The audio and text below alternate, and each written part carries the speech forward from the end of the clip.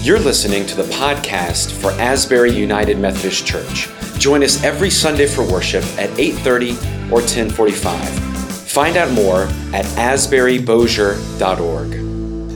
It's good to be with you today as we continue our series on the gift of the Nutcracker. First week we talked about Clara, who's the main character of the story. We talked about how it's a story of transition. It's not just a story about a young girl getting a gift from her godfather. It's a story about her growing up and all of the shenanigans that happen when one grows up from childhood into adolescence. And then we met Clara's godfather, Drosselmeyer, who gives her the gift of the Nutcracker. And Drosselmeyer represents in the story, Drosselmeyer represents God the Father. Drosselmeyer gives gifts, he foreshadows, he breaks things that need mending, and he's there at the end of it all. Well, today we meet the villain of the story, the dreaded Mouse King, who shows up and is a ne'er-do-well in the story. So our scripture lesson today comes from the Gospel of Luke, the 3rd chapter, the first 6 verses. Let us hear the word of the Lord. It will be on the screens and also in your Bible. In the 15th year of the reign of Emperor Tiberius, when Pontius Pilate was governor of Judea, and Herod was ruler of Galilee, and his brother Philip, ruler of the region of Iturea and Trachonitis, and Lysanias, ruler of Abilene, during the high priesthood of Annas and Caiaphas, the word of God came to John, son of Zechariah, in the wilderness. He went into all the region around the Jordan, proclaiming a baptism of repentance for the forgiveness of sins, as it is written in the book of the words of the prophet Isaiah, the voice of one crying out in the wilderness, prepare the way of the Lord, make his paths straight. Every valley shall be filled, and every mountain and hill shall be made low, and the crooked shall be made straight, and the rough ways made smooth. And all flesh shall see the salvation of God. This is the word of God for the people of God. Thanks be to God. Perspective matters. Perspective matters. The way that you look at the world matters. For example, having a mouse scamper across the living room is one thing. Seeing a mouse that is twice your size walk across the living room is completely a different thing. And that's what we find in this story. Clara had been given a nutcracker by her godfather, and her brother Fritz was jealous of this gift, and he tried to wrestle the nutcracker away, and in so doing, the nutcracker broke. Out of his jealousy, he broke someone else's gift. There's a sermon in and of itself right there. And then Drosselmeyer heals the nutcracker. He mends it and puts it back together. More on that next week. But then Clara goes to sleep, and in her dream, she sees the nutcracker there. But then she also sees this menacing creature, the Mouse King. We don't know why he's there. There's no backstory. There's no origin story. He just appears like the Joker says in The Dark Knight. Some men just want to watch the world burn. This Mouse King comes out of nowhere and perceives Clara to be a threat.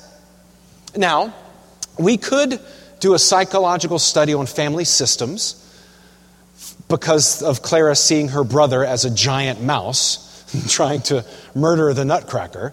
And if you have a sibling, maybe this dream is not so different than a dream you might have had growing up about your siblings. But the point of this is, a mouse is not supposed to be that big. The point is, when something that shouldn't be big is, it's terrifying. Perspective matters. Now, I'm glad you're all sitting down for what I'm about to say next. I love Disney World. I know, right? A big revelation in the sermon today.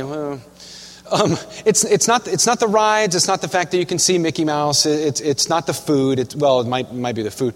It's the way that Disney tells a story.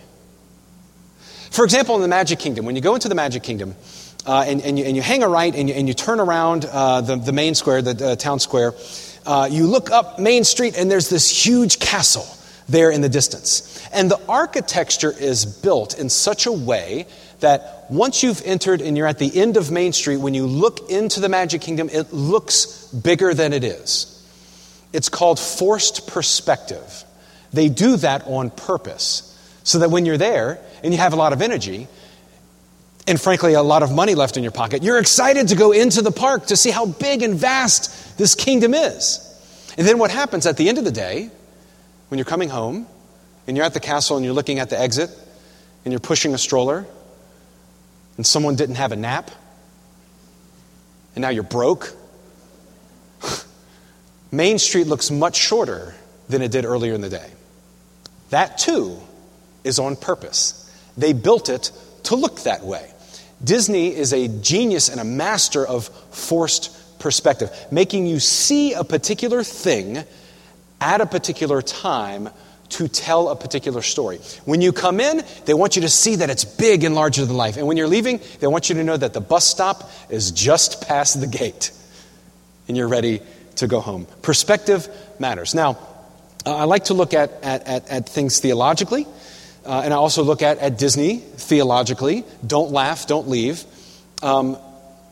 This idea of when you start a journey and you see a particular thing versus when you're ending a journey and you see that same thing in a different way. Theologically speaking, another way to think about this is that no matter or your position on your journey of faith affects your perception of the journey itself. Your position on your journey of faith affects your perception of the journey itself.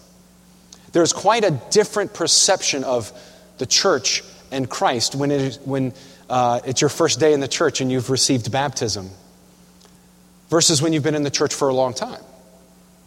Your place on your journey affects the perception of the journey itself. Christmas is a great example of this too.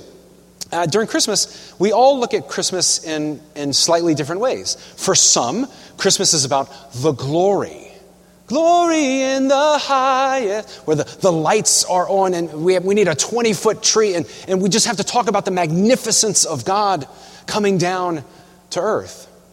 For others, Christmas is really about not the tree, but the people around it and the family that's gathered. For others, it is a time to give your very best. We have to offer our best music. We have to offer our best ministry. We need an orchestra here, and we need to do our best. And for others, still, it's about the simplicity of a child born in a manger with the livestock out of town somewhere. Well, it's one of the things I love about a Christmas tree because you can look at a Christmas tree from all angles. No matter where you're on the tree, but though, no matter where we are on the tree and where we're looking, it always points to the angel at the top or the star. It always still points us to Jesus. Perspective matters. Sometimes Christmas is even a sad time, as we talked about in terms of the longest night service. The Gospel of Luke plays with our perception and what we assume to be important. The Gospel of Luke, and Luke does this all over the place. But here at the beginning of chapter 3 of Luke, Luke really plays with our perception of what we assume to be important. There's this laundry list, there's this list of, I don't know why I say laundry list. It's just a list. There's no laundry involved in this. There's a list of names of the important rulers of the day. It's almost as if Luke is at a grand party, a political affair, and he's announcing all the people that are coming in. We have Emperor Tiberius, and this is descending order, right? Emperor Tiberius and Pontius Pilate and Herod and his brother Philip and Lysanias who ruled Abilene, Texas, and Annas and Caiaphas. And then Luke throws a loop. There's a plot twist. All of these important people, and then it says, and the word of God came to John. Emperor, Pontius Pilate, governors, leaders of areas, and the word of God came to none of them. The word of God came to John, son of Zechariah, who was living in the wilderness. In other words, the Word of God, being filled with the Word of God, having a relationship with Jesus Christ is not predicated upon power,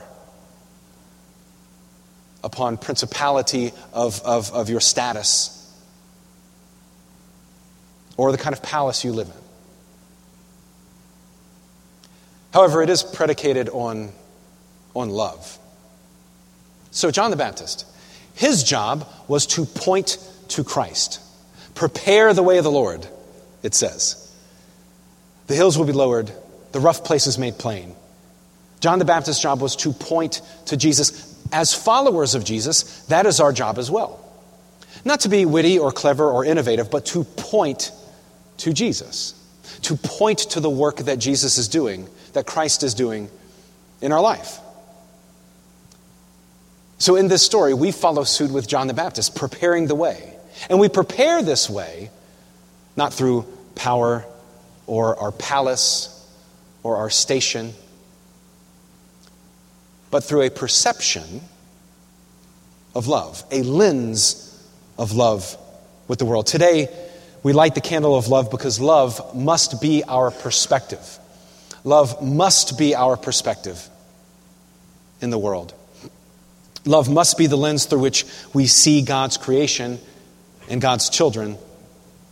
Interesting thing about love does not happen in a vacuum.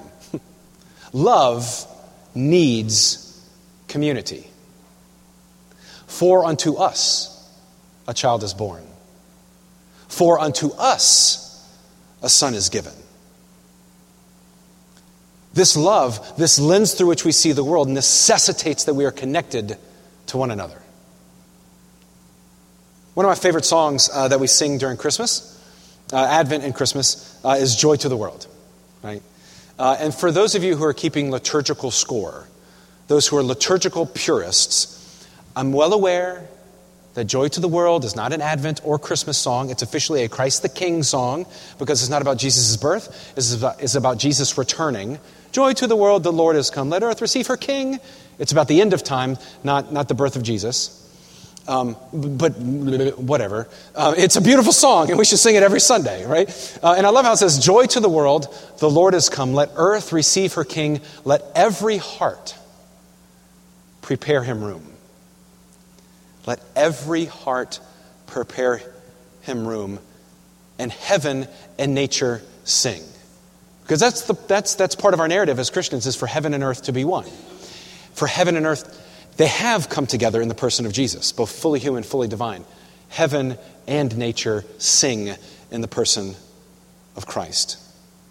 How do we prepare him room? What does that look like? It looks like patience with each other. It looks like listening more than we speak. It looks like reaching out in concern and service to the world. It looks like allowing the small stuff to be small stuff. And recognizing what the big things really are. And what the big things that matter need to be addressed. No matter where we are, in other words, no matter where we are on this journey of faith, our perspective is always to be love. The lens through which we see the world is always to be love. To make him room through our generosity and our kindness and our peace. And I pray that we serve the world with the kind of love that emptied itself. God on high, who is glorious, our Lord, the kind of love that empties itself to take the form of a child in a manger. May this be our perspective as we welcome Christ into our heart. In the name of the Father, and of the Son, and of the Holy Spirit. Amen.